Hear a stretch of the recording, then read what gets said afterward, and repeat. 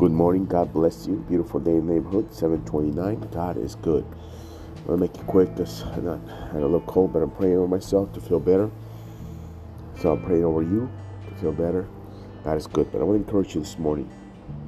1 John 1:9. But if we confess our sins to Him, He is faithful and just to forgive us of our sins and to cleanse us from all wickedness. Listen, all you got to do is confess your sins, and He will forgive you. He will forgive you. That's what it says.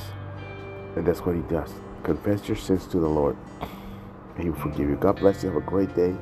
We'll be at the church at 6 to pray tonight.